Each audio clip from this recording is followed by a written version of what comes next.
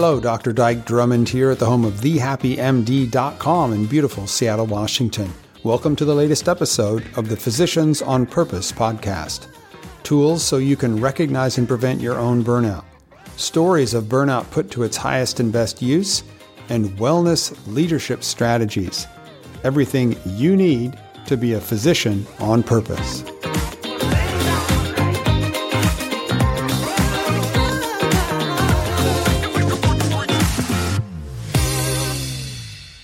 Well, hello again. This is Dyke Drummond at the home of thehappymd.com in beautiful Seattle, Washington, with the latest edition of the Physicians on Purpose podcast.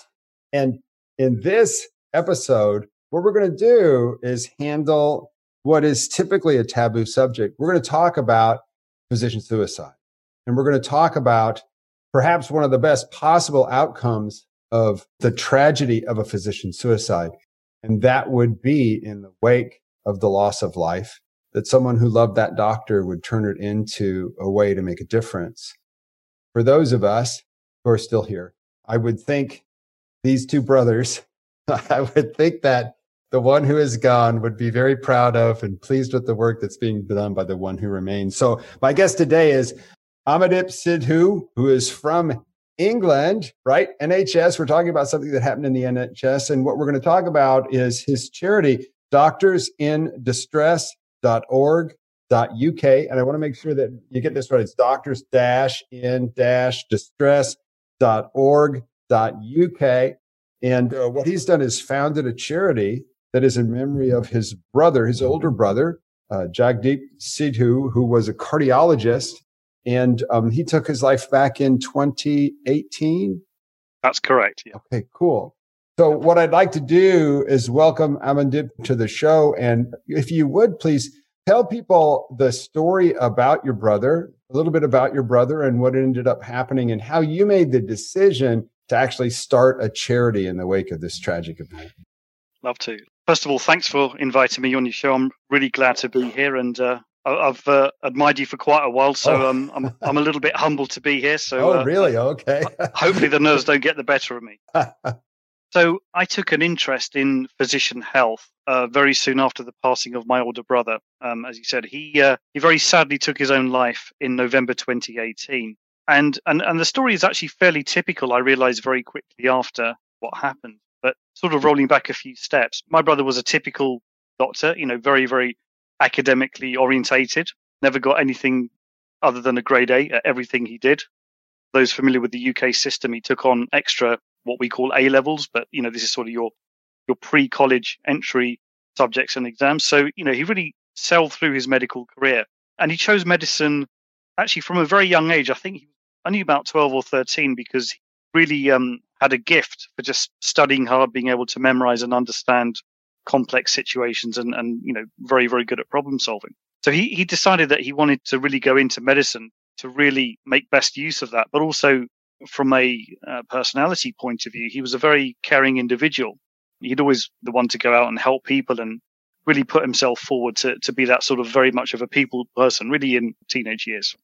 So he sailed through medical school. He went to University of London and won all the usual prizes and accolades and rounds of applause, etc., for being most intelligent, and did his sort of equivalent, as you guys call it, his residency, and got to sort of the highest level of medicine, sort of mid-30s, and what we call a consultant, but I think your equivalent's kind of a slightly different terminology, but I guess equivalent to sort of a chief of staff or lead physician, as it were, for cardiology. And he decided never actually to go into surgery. And he won't mind me saying this, but he was a little bit clumsy with his hand. So, my dad said to him, look, just stay away from that. Just do some diagnosis and be a physician. And stay out of the kitchen too, right? Indeed. Yeah. He wasn't, he could never carry a tray of drinks, for example. He'll always stumble around. My. It always fumble it or drop something anyway. But he just decided that he wanted sort of a very, I'll call it a 9-to-5 life of just being a physician, seeing patients and having a good work-life balance, or so he thought. So he worked very, very hard to get where he was, but things started to really, I guess, unravel about 2 years before he passed away. And for the first time in his life, actually, with him being the older brother, there was a 5.5-year age gap between us. For the first time in his life, he reached out to me and said, I needed some help and advice on something. So I thought, okay, well, And he just said he wasn't sleeping very well. He just said work's really pressurized and there's just so much of an intense workload. And with myself being a pharmacist, I was able to sort of guide him to just some simple remedies that you can buy over the counter over here in the UK. That sort of moment in time, things started to get a bit better for him. He was sleeping a little bit better, and I think because of his workload, he was also still doing on calls at sort of the age of 45, 46 years old. So he actually dropped that from his schedule and tried to give himself a bit of a better work life. And so for that time, things seemed to get a bit better. And then it started to sort of unravel. And again, a lot of what I say is from hindsight. But looking back, he started to, I guess, sort of erode as a person. And not in an overly negative way or deliberately, but he changed. He became very, very withdrawn over the following months and years and didn't really sort of seem to engage or be the same person that he was before. We had a close relationship, but we never phoned each other or texted each day. Once every couple of weeks, as men and brothers do, you occasionally check him. And then about sort of 3 or 4 months before, I remember seeing him because he lived about 60, 70 miles away from where I am, and my mum's very, very close by. And he just looked very, very drained as a person. His whole demeanor was just one of, I guess, looked like exhaustion at the time. And I just thought, probably naively, I thought, just getting old and, reaching middle age and just, and I could identify with that, as I'm sure as many people listening to this as I say this, but I kind of dismissed it out of hand. I didn't really appreciate what was probably happening at the time. And then what happened was sort of late October, early November, he really looked just very, very different as a person. There was I don't know how to describe it, but there wasn't sort of like this energy aura around him. There was I just looked at him, I remember very clearly, and just seeing sort of like just an empty shell of a person. There was no sort of life spirit there. Again, I didn't really know what to make of it or take it too seriously. But things came to a head about a week before he passed away.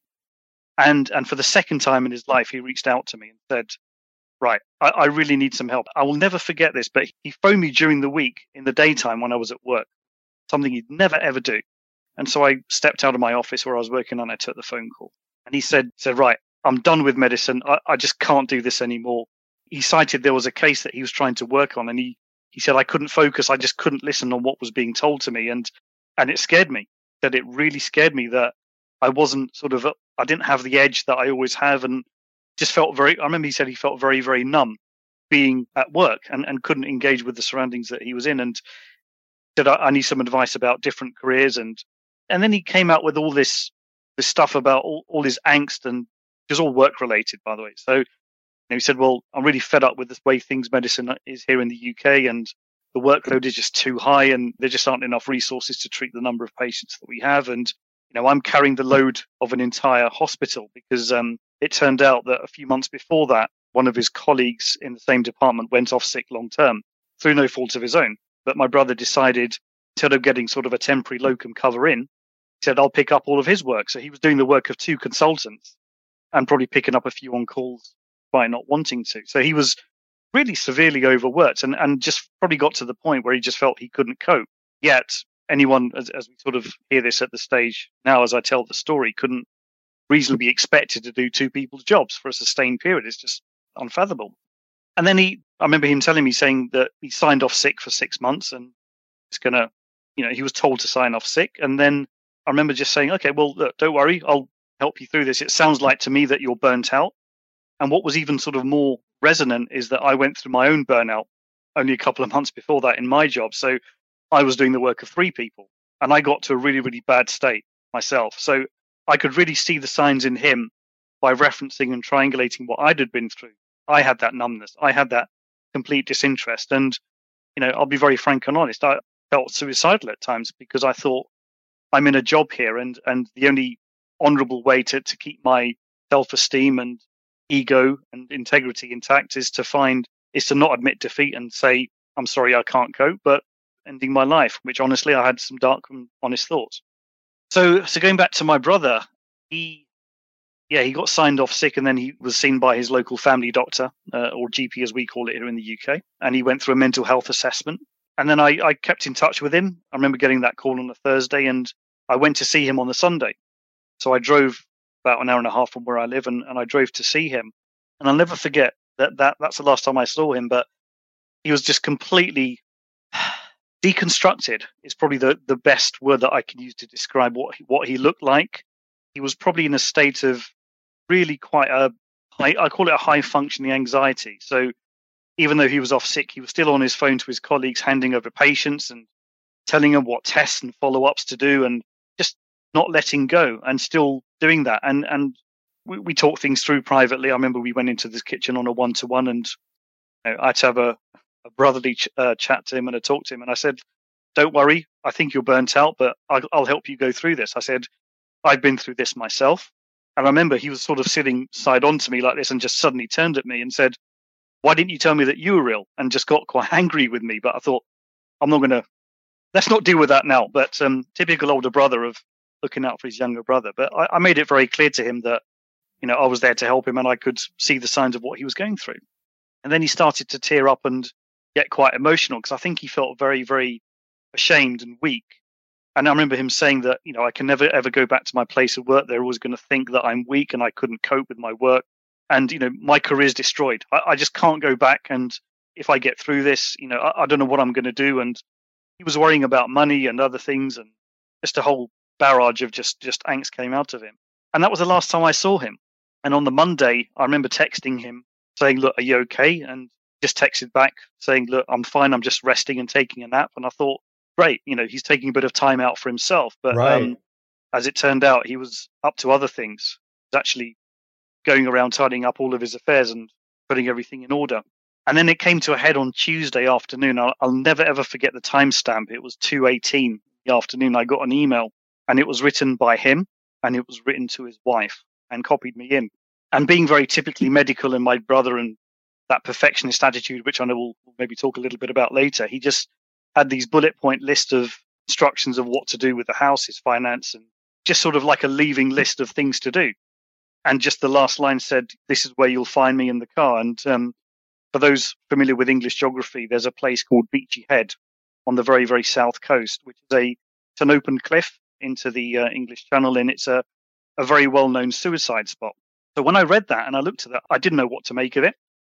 So I remember rushing home and obviously trying to call him and et cetera, and he wouldn't pick up. And I phoned his wife and she didn't know what was going on because his car had gone. She said he's left everything behind and wallet. She said, where is he? And I just said, you better look at this email. And I think she dropped the phone or something like that. And when she picked it up again, I said, look, let's just call the police. We don't know what's going on.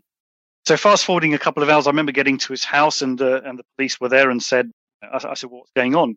Because at the time I thought he's probably just gone off and wanted a bit of time to himself. And again, naively and stupidly, I thought he's causing a bit of a drama and just maybe tension seeking. I just didn't know what to think. And the police gave me an update and said, well, we found his car, but we have the Coast Guard and sniffer dogs and all of these people out looking for him. And then it was about 8:30 in that evening. The policeman came back into the room after his radio crackled and he had a very solemn face and said, look, I'm really sorry, but this is the part of the job I hate. And I'm very sorry to say that we found your brother and I'm very, very sorry for your loss. And I just couldn't process it. I remember just sitting there and trying to process it. And I think after a few minutes, I just got up and just drove home. Meanwhile, his wife went upstairs and told the kids what happened. And there was just silence. And then the following sort of few weeks were just very, very numb, obviously processing it. And I remember seeing him at the funeral, seeing my brother's body at the funeral, which is a very, very hard thing to process. I never envisaged seeing him enter back in his own house in his late 40s in a coffin. And I just really poured out a lot of emotion. But then in terms of the sort of the story, as it were, of his passing, that was really sort of an event that inspired a lot of emotions in me, several, including anger, I guess a bit of resentment against the medical system and the profession that I think let him down, along with a variety of, I guess, sort of quite negative emotions. And I started to try and process what happened and realized very quickly that what happened to him certainly wasn't unique and quite a common thing that happened, or I believe, common thing that happens more than it should amongst the medical profession. And so I started to research a little bit about this to try and understand and process it, because my brother never had any outward mental illness or anything like that. But clearly, in retrospect, he was probably quite severely depressed and hid it. And I know that's completely different to burnout. It's a completely different concept, but I know a lot of people sometimes confuse it too. But I have my own views on that. But So do I. Indeed, as I've read very, very, as you put it, very eloquently. So, I started to process and just triangulate it with my own experience. And I just realized that it was just burnt out. And he probably reached a crisis point where he felt that the only logical thing for him to do to end his suffering and pain was to take his own life. And I know my brother, he was scared of heights. And so for him to drive to a spot about 100 miles from his house and to then probably immerse himself in that openness of beautiful scenery and the sea was obviously something that he felt that he needed to do to end his pain. But I know that he wanted to send a very clear message to say, look what's happened to me. Look what the system has done to me. So that really inspired me to really try and think about, well, how do I carry on that message? How do I continue to do that? And I then sort of started to think, well, I wanted to create something to make sure primarily that other people don't go through a similar phenomenon.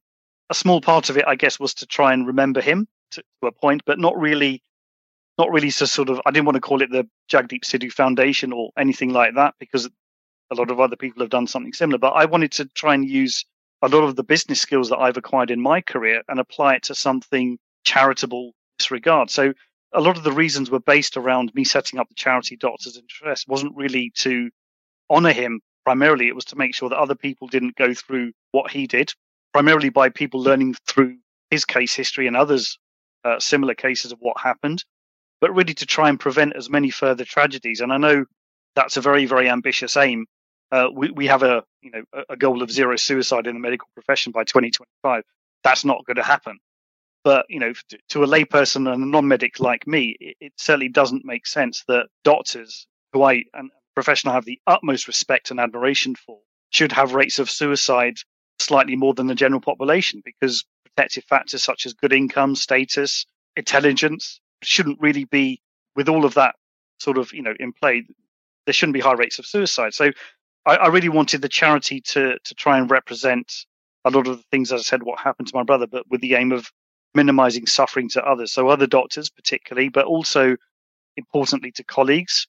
I remember having very touching meetings with his colleagues very soon after, and I still keep in touch. And I, again, have huge, huge admiration for them to continue to go into work in that same environment and see the legacy of the work that he did. It must be an incredibly tough thing to do. So friends, patients, colleagues, family particularly, left behind a widow and 2 teenage children, saying, where's my husband? Where's my dad? And I really wanted the charity to try and minimize the suffering that me and my family and his wider circle have gone through, just to help others, because it just felt the right thing to do. And it's been a journey so far. But I'll maybe just pause there, because I know that's been a bit of a monologue to your original question. Well, thank you for sharing. Just absolutely tragic what happened, and yet not unimaginable, right? Yet not unheard of, yet not, it just happens to be your brother. I just have a couple quick questions. You said that he was asked to take 6 months off. Is that right? That's correct. Yeah. So his place of work, so he was actually approached it was actually a nurse that spotted my brother was very agitated, and the phase that he was in, probably in a high state of functioning anxiety. And what she described, I remember, was that he came back and forth about 5 or 6 times to give her the same instructions and orders for a specific patient. And he just thought, that's really odd. So she spoke to a colleague of his, and he encouraged my brother to go and see his workplace health, occupational health, we call it here in the UK. I don't know what the equivalent is in the US. And they said, as a very, again, with hindsight, as I've now come to learn very wrongly, a draconian measure of, right, you need to stop working immediately and disappear, which I think when people are in that situation is probably one of the worst things you can do.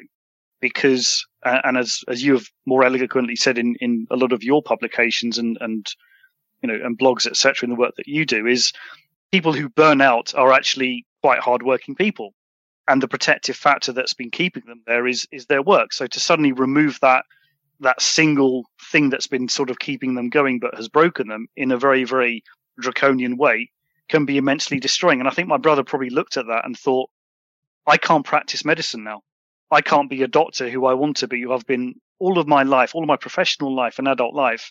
I have now been stopped from doing that. And that was probably the tipping point that made him realize that as an individual and a human, he just felt completely worthless. And And maybe things could have been done differently. And sooner or later, you have to mention the S word, right? Shame. Indeed. The F word, failure. There's no way, and the programming runs deep because there's no way I could ever come back here again. When you and I, outside the fire, can observe that, well, there's no way you can carry on right now. Let's get you the care and the rest that you need so that you could potentially come back. And this isn't abnormal, right? And everybody goes through it. It's just that you're having a much more difficult time recovering from it. And I also just want to note that your brother is oldest boy and a brown man. So not only was he achieving all the way through his studies, through his medical school, through his performance, through his position in the institution that employed him at the time he died, but he was doing so having suffered all sorts of discrimination and other things along the way. He had doubled down on success in a way that made failure something that seemed like taking his life would be more acceptable. Even with a wife, even with teenage kids. Oh my gosh. I'm so sorry that happened to you and your family and his family. Thank you. Yeah, it's very, very tragic. But for someone to sort of give their whole life and career dedicated to others in a system that's designed to be compassionate and caring towards its end user, again, with hindsight, to have received very little of that back. To me, when I explain this to non-medical people, it's really perverse.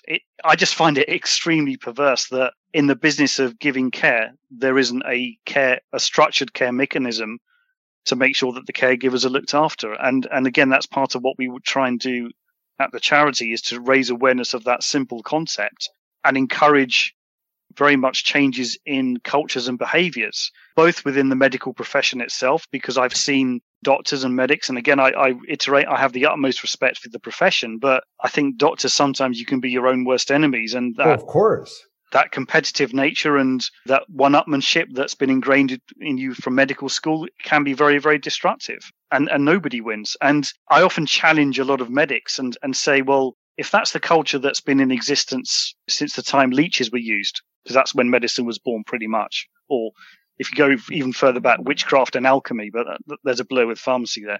But that's another podcast episode. There's always been an appetite I see from medics to learn new techniques and learn new therapies and new ways of improving patient outcome.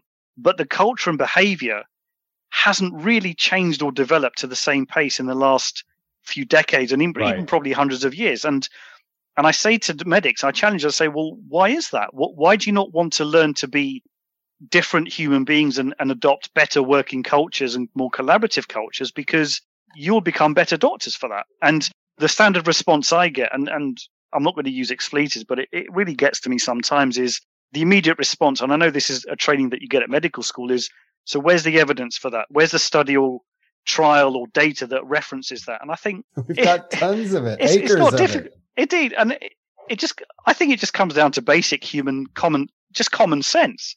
If you're a nice person and you're nice to people around you, then that spreads and you're nice to everyone else. And the ultimate benefactor is your patient. And why would you not want to adopt some of those changes in cultures and modifications? Because if you want to, you'll improve your outcome. You'll improve the tools in your hand to be a medic. But another tool is your behavior and the way that you behave with colleagues. So why would you not want to get on board? And when I explain it sometimes in those blunt terms, I get a very silent response.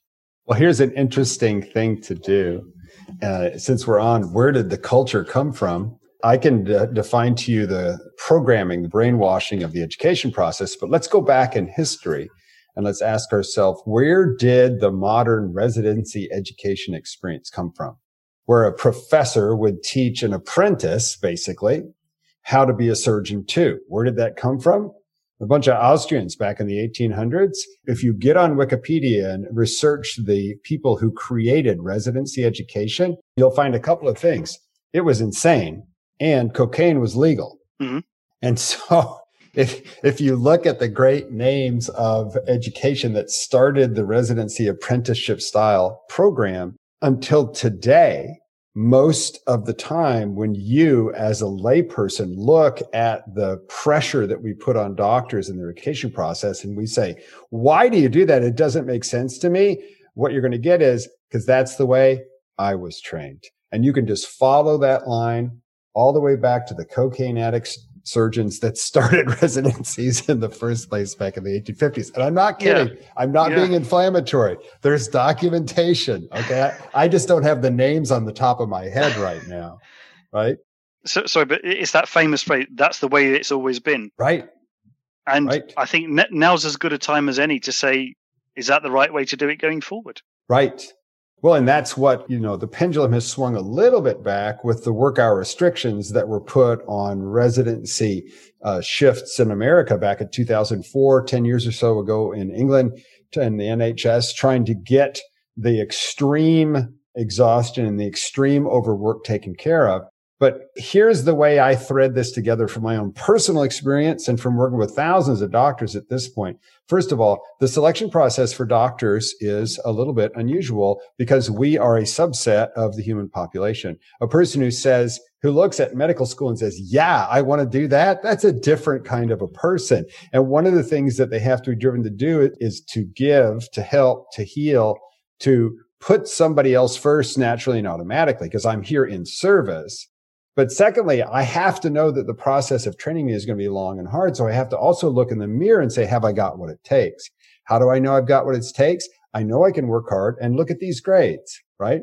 So I am a person who has character traits of workaholic, superhero, lone ranger, perfectionist. I have them. And as a person that's not in college yet or not in medical school yet, I have the ability to turn those on and off.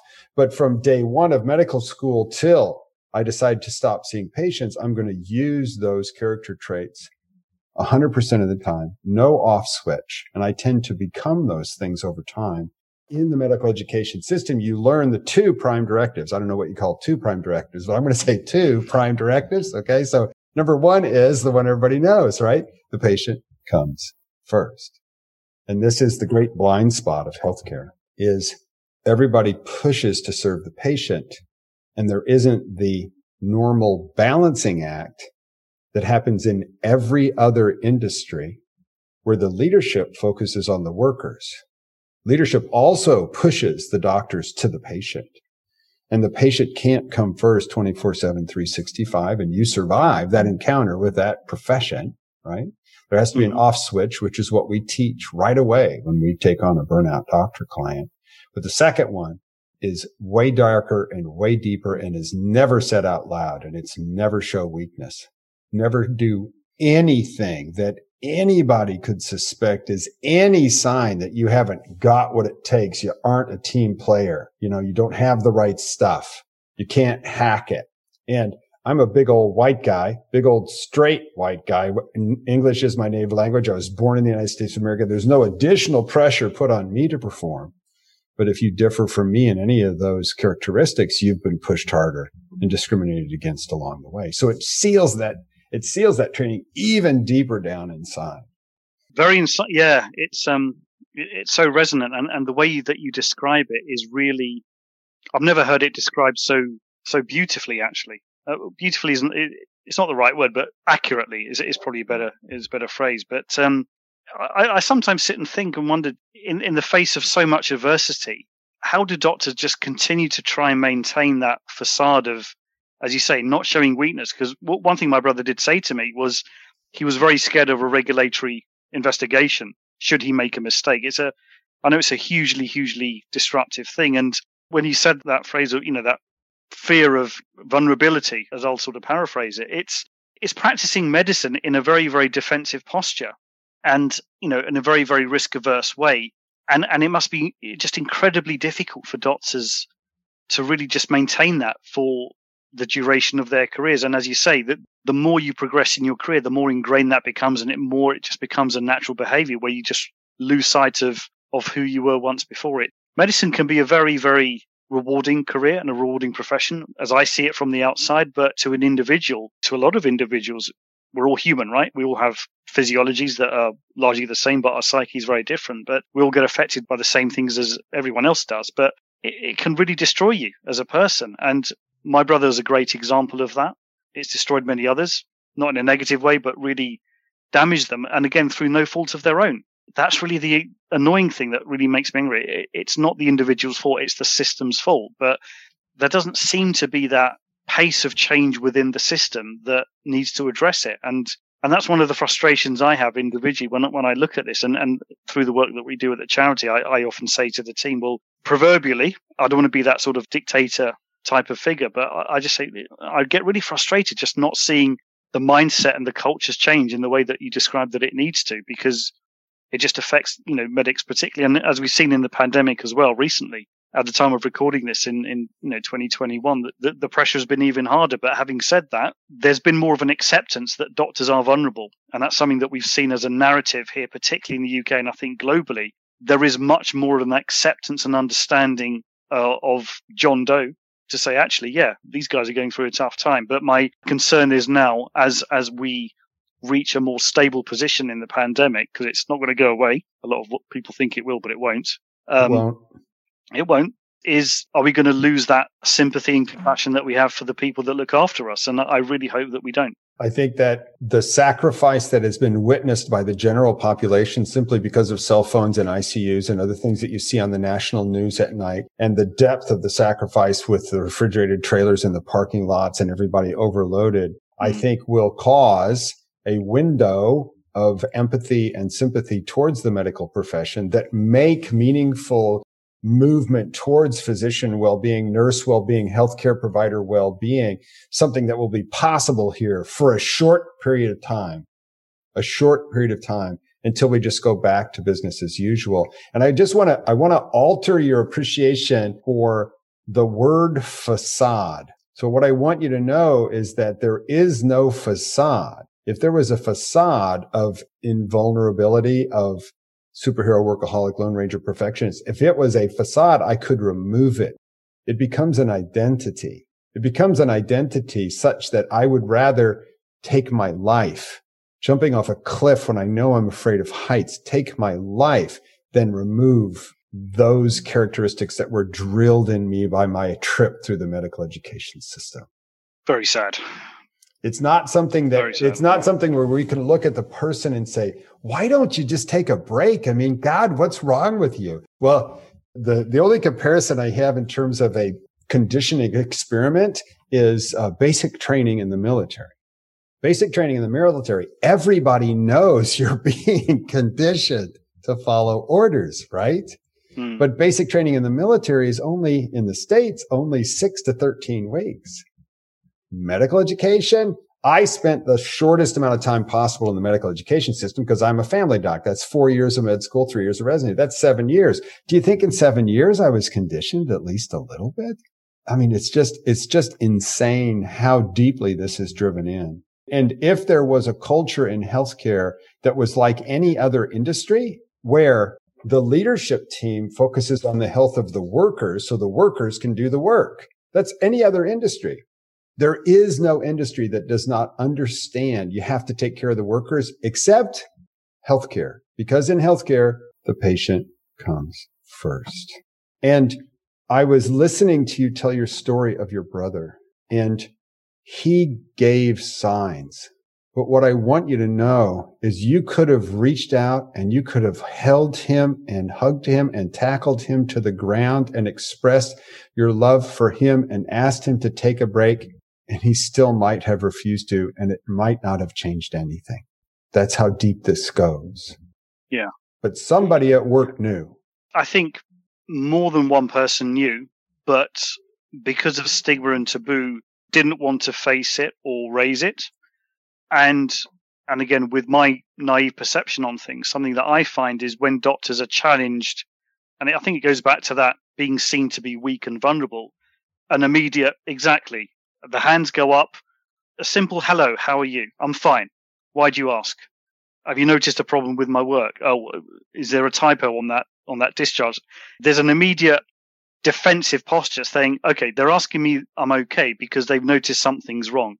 And again, something we try and do very naively and very, I'll call it, I don't know what word to put on it, but very sort of simply is it's fine to just say to people, how's it going? And it's a very, very small thing that can sometimes go a long way. But I'm confident, and I know that throughout my brother's medical career, I doubt a single person or a single colleague just asked him, hello, how are you? Genuinely. I know it's a phrase that we say, hi, how you doing? But genuinely said, look, how you doing? I don't think he ever got that. And that's I think that goes down to a lack of compassionate and strong leadership of the health system, of doctors. It's very sad that people just have to carry that or go through that journey that you describe of conditioning and just operating in that way. It just takes its toll. And very sadly, as my brother showed, it can reach a peak, as it were, that can't be climbed down from. Well, and notice how the standards that are driven in deep as being the only acceptable standard, which is perfection, are unattainable on this physical realm, right? You can't live up to it.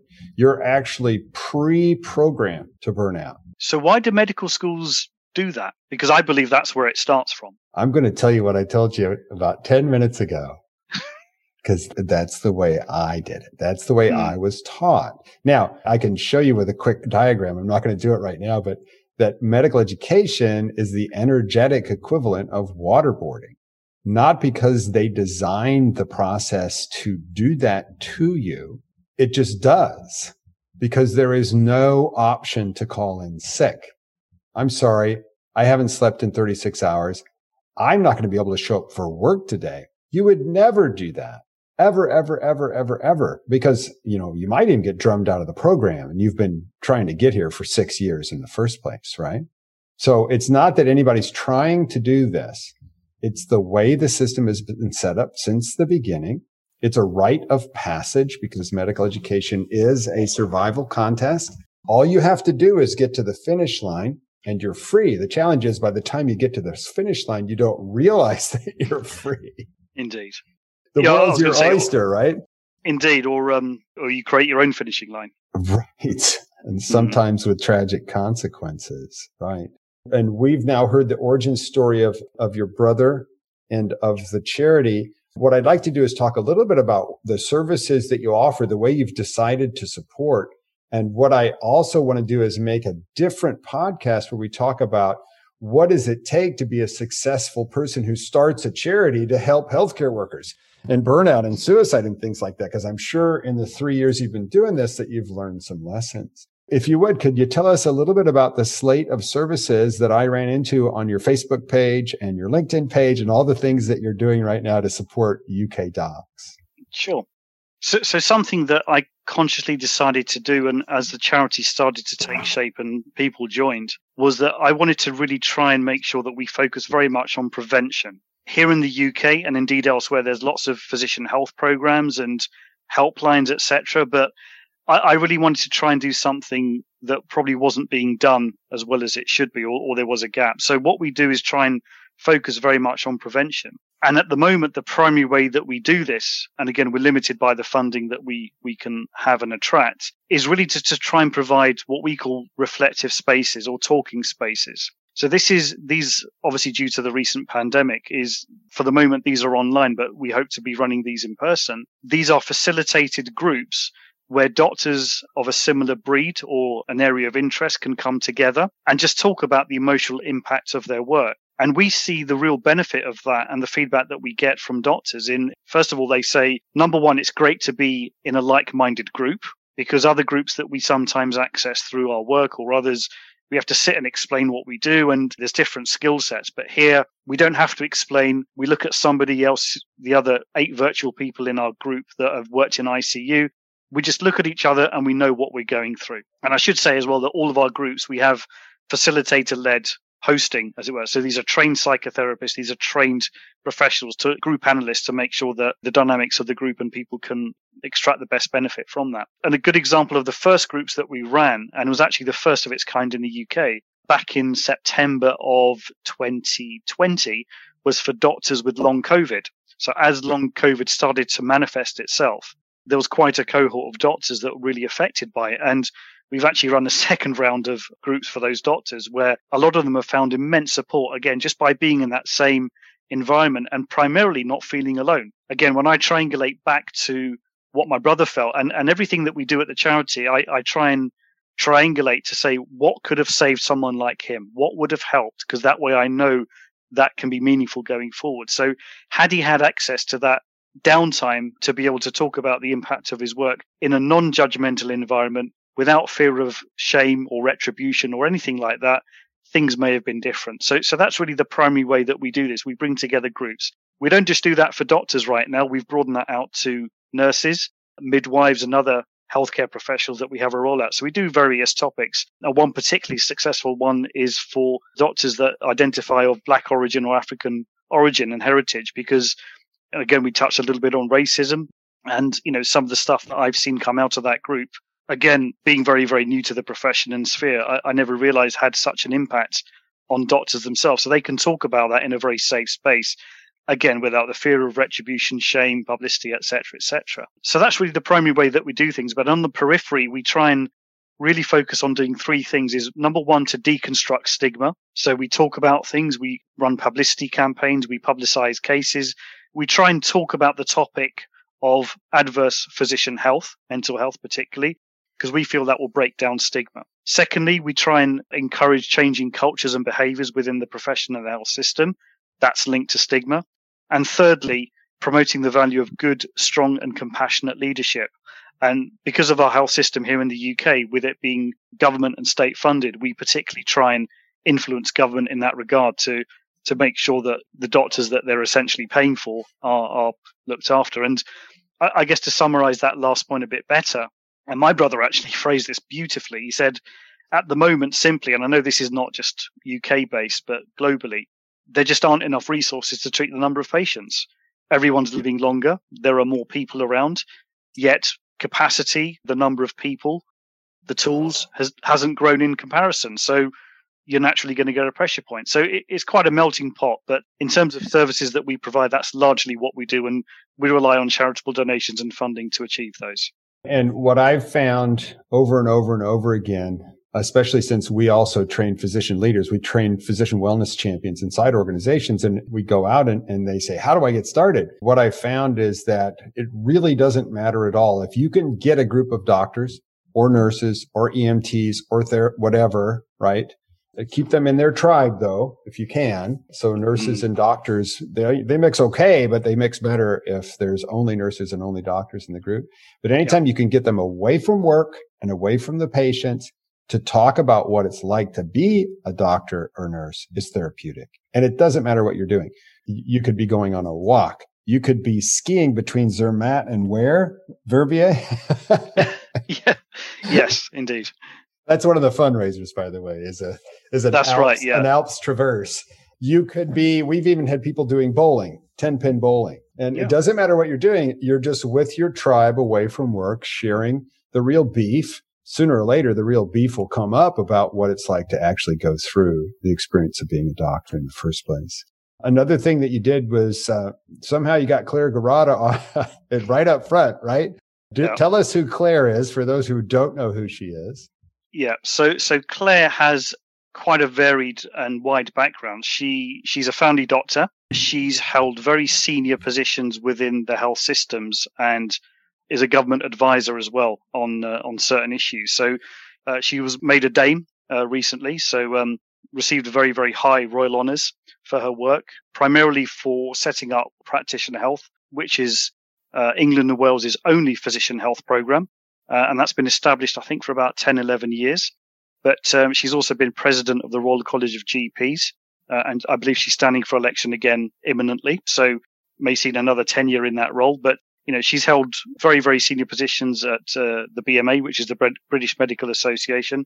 She advises government and has very, very strong links. But she's probably been the most prominent activist and advocate for physician health here in the UK. And I realized again very, very early on, me, member of the public, John Doe, no one knows who I am. In order to try and achieve what I wanted to achieve, I realized very quickly that I needed to try and attract and convince the right people to join me on the mission and collaborate where needed. And I pestered Claire, and I actually got to know her through a bereavement group that she runs specifically for loved ones who doctors have taken their own lives. And when I joined that group, there was about 7 or 8 members.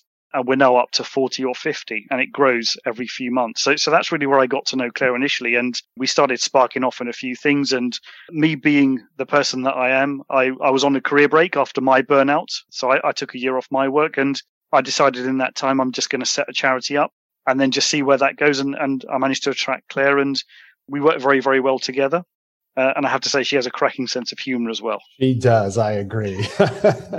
Well, and another thing that I'll just point out is that her program is crisis intervention, the program that the NHS is asking her to run. You are prevention, and you're using the social, tribal, cultural, internal support mechanism to do it. I think it's a great place to be. It's train the trainer to get everybody out to have a local group meeting. It is actually going to, I think, work for you, especially as a preventative medicine for burnout and depression in doctors. So congratulations on behalf of your brother and all the people that you've helped along the way, who you'll never know chose not to do that because of a conversation they had at one of your groups.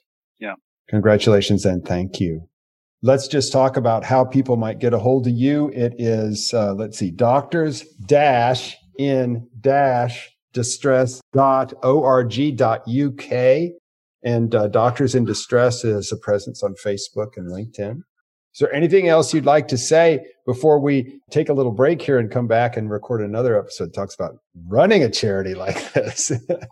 No, I think I've really enjoyed this. And I think any doctor that's listening to this, I would just encourage them, please try and take in what you've heard. If you are in a state of crisis or you're feeling as though that you need to reach out for help, please do not feel ashamed. You're not alone.